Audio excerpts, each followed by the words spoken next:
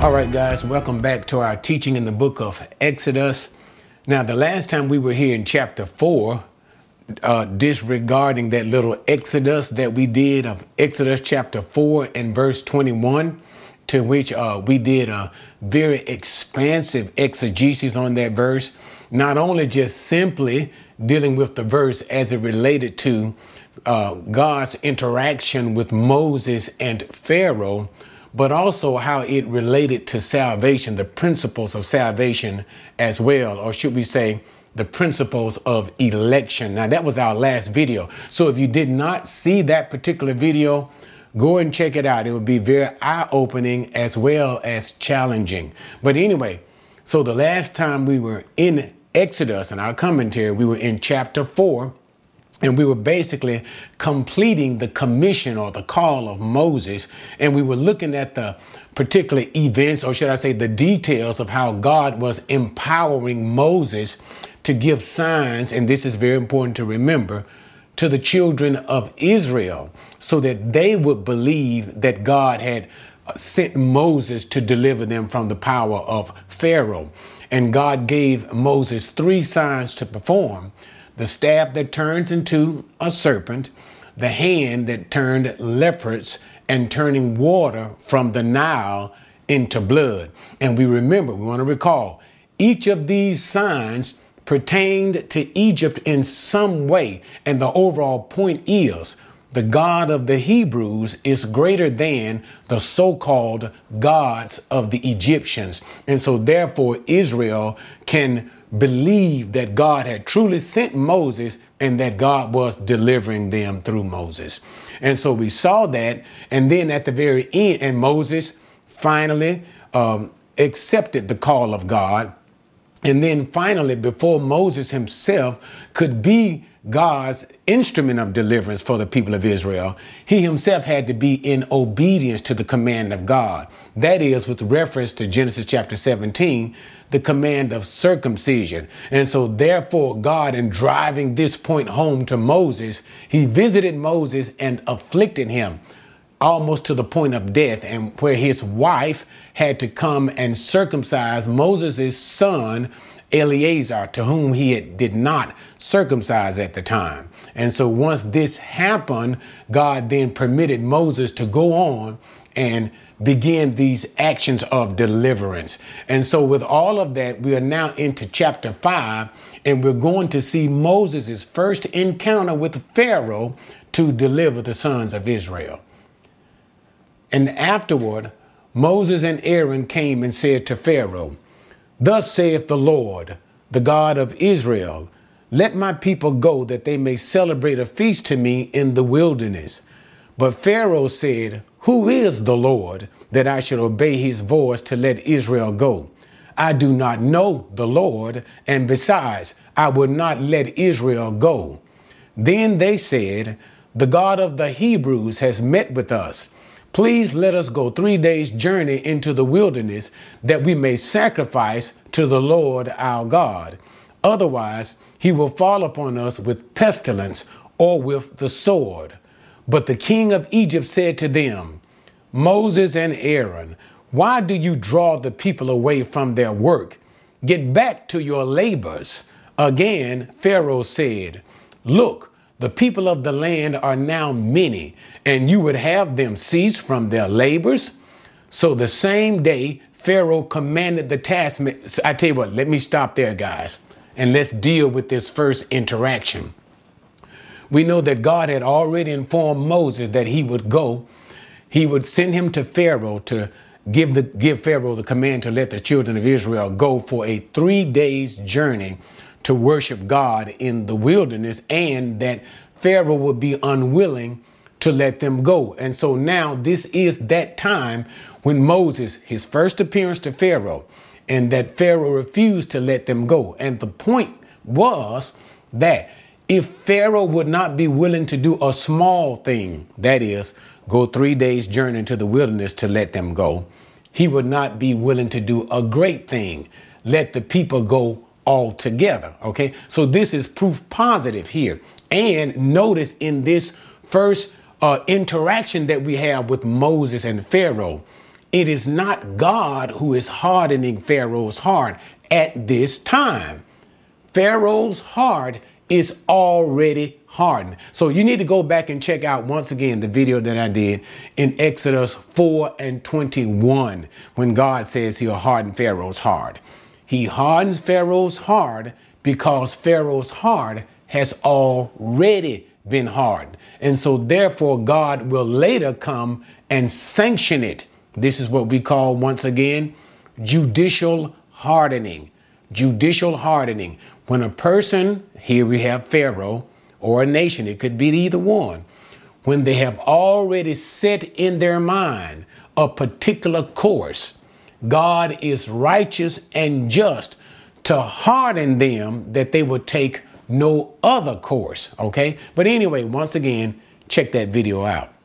But let's go back to the commentary. So they go, verse number 1, and they say, thus say the Lord. And here it's again, once again, that formula that prophets from following times will use when they speak a word that is literally from the mouth of the Lord. Okay. Thus saith the Lord. And notice they say the God of Israel. Now, I don't want to get into a lot of talk about this, but here is basically identification. Remember, Egypt has a pantheon of gods, many gods. And so therefore, this God that Moses is speaking of is unknown to Pharaoh. And remember also, too, that Pharaoh is considered to be a god himself. And so it would seem like to be depreciating the person of Pharaoh for him to take a command and obey a command from a God that he does not even know. And so what Moses literally said is, thus said Yahweh. Yahweh. And who is Yahweh? The God of Israel. And that is why Pharaoh responds and says, I don't know of Yahweh. Never heard of him. And so therefore tell me, why should I obey this Yahweh, a God whom I've never heard of before? And the answer is, no, I will not let Israel go. So he goes and gives him the first offer, first part of it. Let him serve God. Let us go into the wilderness. And he emphasizes in verse number 3 that this will not be a long period, a 3 days journey into the wilderness, that he will serve God, or else if Israel, and here's what you have to see. Now, the threat here is not against Egypt at this time. The threat is against Israel's disobedience to worship God in the wilderness. And that's why he says, else he will fall upon us with pestilence or the sword, that God will fall upon the Israelites if they refuse to worship God. And so he's saying, let us go, because if we don't go, our God will send judgment upon us. Pharaoh shows no concern for the Israelite people at all, because to Pharaoh, the Israelites are simply a source of labor at this time. He cares nothing for them, nothing for their welfare. And then again, he does not believe or accept their God. Now, here's the thing, too, that is beautiful. And I want to make an aside very quickly. Who is the Lord that I should obey his voice? That sets the very foundation and tenor for all of the plagues that will come upon Egypt. In all that God will do to Egypt, from the very first plague that he strikes unto the final plague that drives Israel out of Egypt, all of these things are done so that the Egyptians will know, and we'll see that even later on in chapter 6, but so that the Egyptians will know that the Lord, in other words, Yahweh, is God. So Pharaoh asked the question at the very beginning of this meeting, and he will get an answer through the strong power that God will reveal to the Egyptians. Okay, who is the Lord? All right. So anyway, he accuses Moses of drawing the people, making them rest from their labors. And the word here is burdens. And that's exactly what they had under Egyptians, hard burdens, labors and burdens. So he accused Moses. You're drawing the people away from their labors. And he said, I tell you what you do, get back to your work. All right. So now let's continue in verse number 5.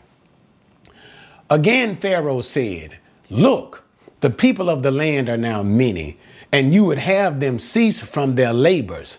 So the same day, Pharaoh commanded the taskmasters over the people and their foremen, saying, you are no longer to give the people straw to make brick as previously. Let them go and gather straw for themselves. But the quota of bricks which they were making previously, you shall impose on them. You are not to reduce any of it, because they are lazy. Therefore they cry out, let us go and sacrifice to our God. Let the labor be heavier on the men, and let them work at it so that they will pay no attention to false words. So the response of the Pharaoh to his servants was, he says, behold, he said, look at the people. He said, they are very many, and now they have time not to go to work. And so he's looking at this, so many people, and still they find time not to work. I tell you what you do. No longer give them straw for their daily tally of bricks. Now, the straw was not an agent so much as to make bricks, but it was basically used, put into the bricks, into the sand and the mortar, to make the bricks stronger.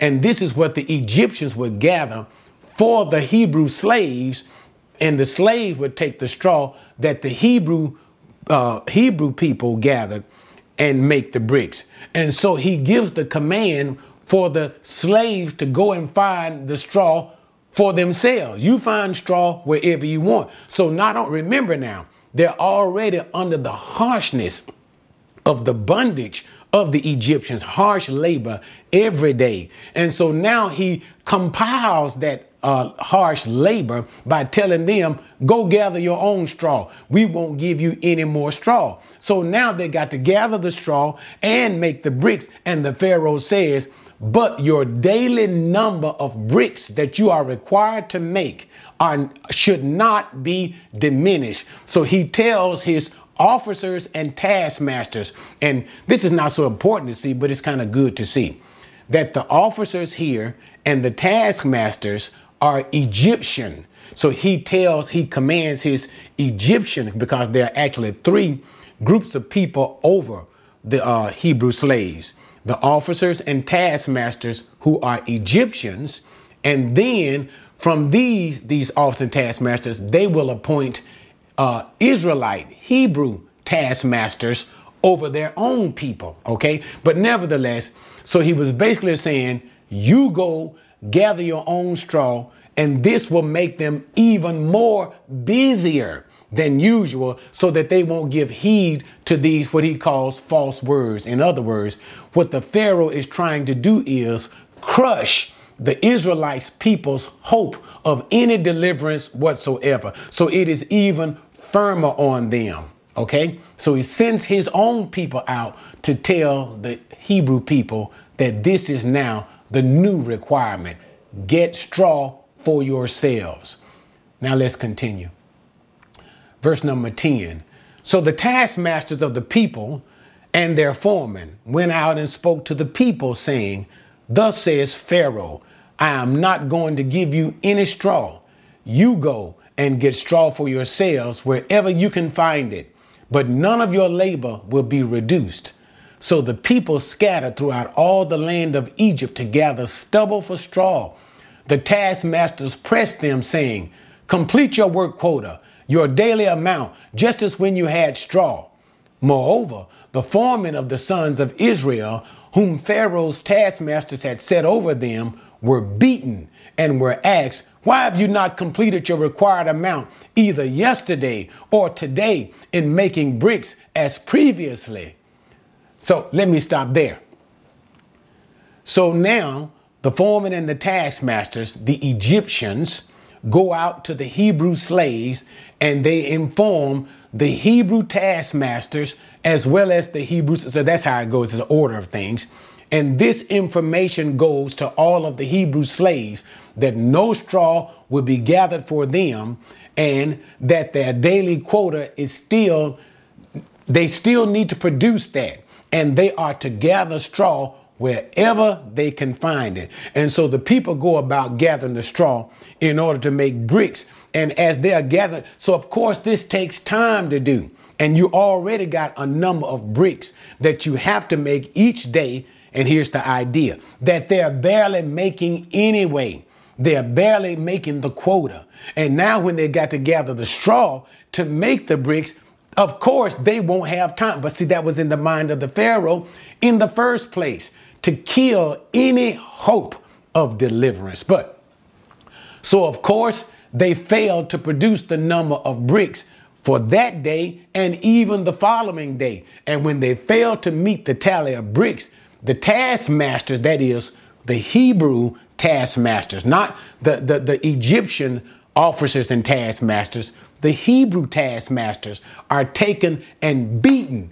And you can imagine now, think now, you can imagine the kind of beating that they would give these Hebrew slaves. OK, and so when they beat the Hebrew slave taskmasters, they began to respond that the Egyptians were acting unjustly towards them. They said, why are you beating us? You've made us go and get the straw. We don't have time. You're not treating us fairly. We just can't do this. And so they respond to them, no, you're lazy. You're lazy. You need to make the same amount of bricks. You're lazy. And this has simply come from the words of the Pharaoh, and that you want to go and worship your God, but yet you can't make these bricks. You are lazy. You are lazy. And that's the accusation that the Egyptian officers and taskmasters are giving the Hebrew taskmasters as they are being beaten. Okay, let's continue. Then the foreman of the sons of Israel came and cried out to Pharaoh, saying, why do you deal this way with your servants? There is no straw given to your servants, yet they keep saying to us, make bricks. And behold, your servants are being beaten, but it is the fault of your own people. But he said, you are lazy, very lazy. Therefore you say, let us go and sacrifice to the Lord. So go now and work, for you will be given no straw, yet you must deliver the quota of bricks. The foreman of the sons of Israel saw that they were in trouble because they were told, you must not reduce your daily amount of bricks. Let's stop there.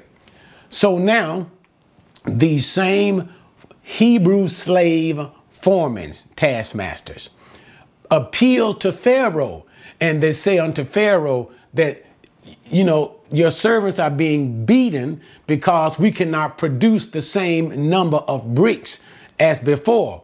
He said, but the fault is not with your servants, not with us Hebrew slaves. The fault is with your own people. Now, I kind of wanted to laugh there because these Hebrew slaves know that the command came from Pharaoh himself. But they weren't going to tell Pharaoh that the fault was his, because you would make your own situation even worse. Don't blame the Pharaoh for it, of course. Say the fault is your own people. These Egyptian taskmasters. It's not yours, Pharaoh. But anyway, and so they're going to Pharaoh for an appeal, saying to Pharaoh to change your mind or change the situation. But what was the end result?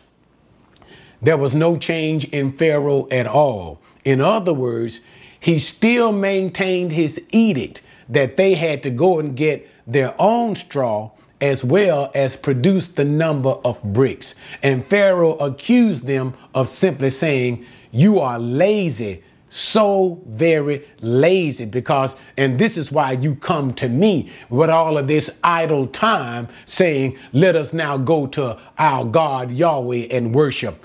No, you may not go to Yahweh and worship, but you will produce my same number of bricks and you will get the straw for yourselves. So they left from the presence of Pharaoh, understanding that their present situation now is much worse than it was before. And this is what you have to see in this whole event. They have the hope of deliverance that Moses had given them. Remember, Moses went to them and performed the signs. The people believed the signs that Moses had given and worshiped God, believing that the day of their deliverance was at hand. And instead of deliverance, now the harshness of their bondage was made even worse than before. So when they went to Pharaoh this time saying, Pharaoh, please lighten this load in some kind of way. And they probably were hoping that he would begin to give them straw again, or even reduce the tally of number of bricks. He did neither. And so they left realizing that their case is worse than ever before. Okay, now let's bring this to an end. When they left Pharaoh's presence, verse number 20, they met Moses and Aaron as they were waiting for them. They said to them, may the Lord look upon you and judge you, for you have made us odious in Pharaoh's sight and in the sight of his servants, to put a sword in their hand to kill us. Then Moses returned to the Lord and said, O Lord, why have you brought harm to this people? Why did you ever send me? Ever since I came to Pharaoh to speak in your name, he has done harm to this people, and you have not delivered your people at all. Now, it gets kind of harsh, but let's look at it. So, for some reason, Moses was not present with the Hebrew taskmasters when they went before Moses. I would assume that's dangerous to do, but I would assume they were probably thinking, Moses, you've made it bad on us in the first place. Let us just go handle this thing. But nevertheless, Moses was waiting for them. And when they got back to Moses, they began to hurl accusations at Moses to simply say, you have made us to stink in the nostrils before Pharaoh and his people. You've made things worse between us and the Egyptians, Moses, than it has ever been. And because of the situation now, that is, the people now have to go and gather their own straw to make the same number of bricks to the which they are not able to do. And the people and the taskmasters are beaten. And because of the labor, this untold hardship of labor that is being placed upon the Hebrew slaves, it will result in the deaths of many slaves. And this is what they mean when they say, you have put a sword in the hands of the Egyptians to kill us. It means that because of the oppressive labor that is now being placed upon the Hebrew slaves, many of them will die. And so they hurl this accusation at Moses, and they say to Moses, may the Lord judge you because you have done this. And that's what they mean when they say the Lord look upon you and judge. So they're asking for God to judge Moses. How quickly the people changed from when they were in chapter 4, at the very end of it, they were worshiping God in hope. And all it took was one something to go wrong for the people to change their attitude and behavior. And this is what we will see. This is just the very beginning. This becomes a foundation and a principle for the behavior of what we will see with this generation, even once God begins to deliver them and after he delivers them in their testing in the wilderness. This is what Moses is going to talk about in the book of Deuteronomy, how God allowed them to suffer hunger and thirst so that he might test them, put them to the test. We will see in this generation a generation of faithlessness. So what am I trying to say in all of this? This points to a foundational truth concerning this generation and their faithlessness. When God begins to test them, they will consistently fail the test. And ultimately, what will happen? God will replace this generation and allow their children, the next generation, to inherit the promise of entering into the land of Canaan, the promised land. But okay, enough said about that. So what happens as they come to Moses with such an accusation that this is all your fault, Moses? Moses immediately, and this doesn't make Moses look good at all either. I hate to say it, but it doesn't. So he goes to God immediately and says to him, Master. He begins to question not only his commission, but he begins to question God, simply saying, from the very moment that you sent me, nothing good has happened. Why did you send me in the first place? Why? Because since I came first to speak to Pharaoh in your name, only evil has come upon this people. And then Moses says to God, and it makes me cringe a little bit right here. And you have not delivered your people at all. It makes me cringe. Like, wait a minute now. This is God. He said he would deliver. And be careful in accusing God. Now, Moses is not so much accusing God, but he is, in a sense, no doubt, questioning God, sending him again. So he goes all the way back. Remember again, chapter 3, questioning why God is sending him. So he begins to question his commission. But the point here is that I'm pushing here. All right. God is going to deliver. Wait a minute, Moses. Be careful. He will deliver. But nevertheless, God demonstrates patience. As we move into chapter 6, God will demonstrate his patience both with Moses as well as his people, as God affirms the fact, indeed, I will deliver. And this was just the starting point.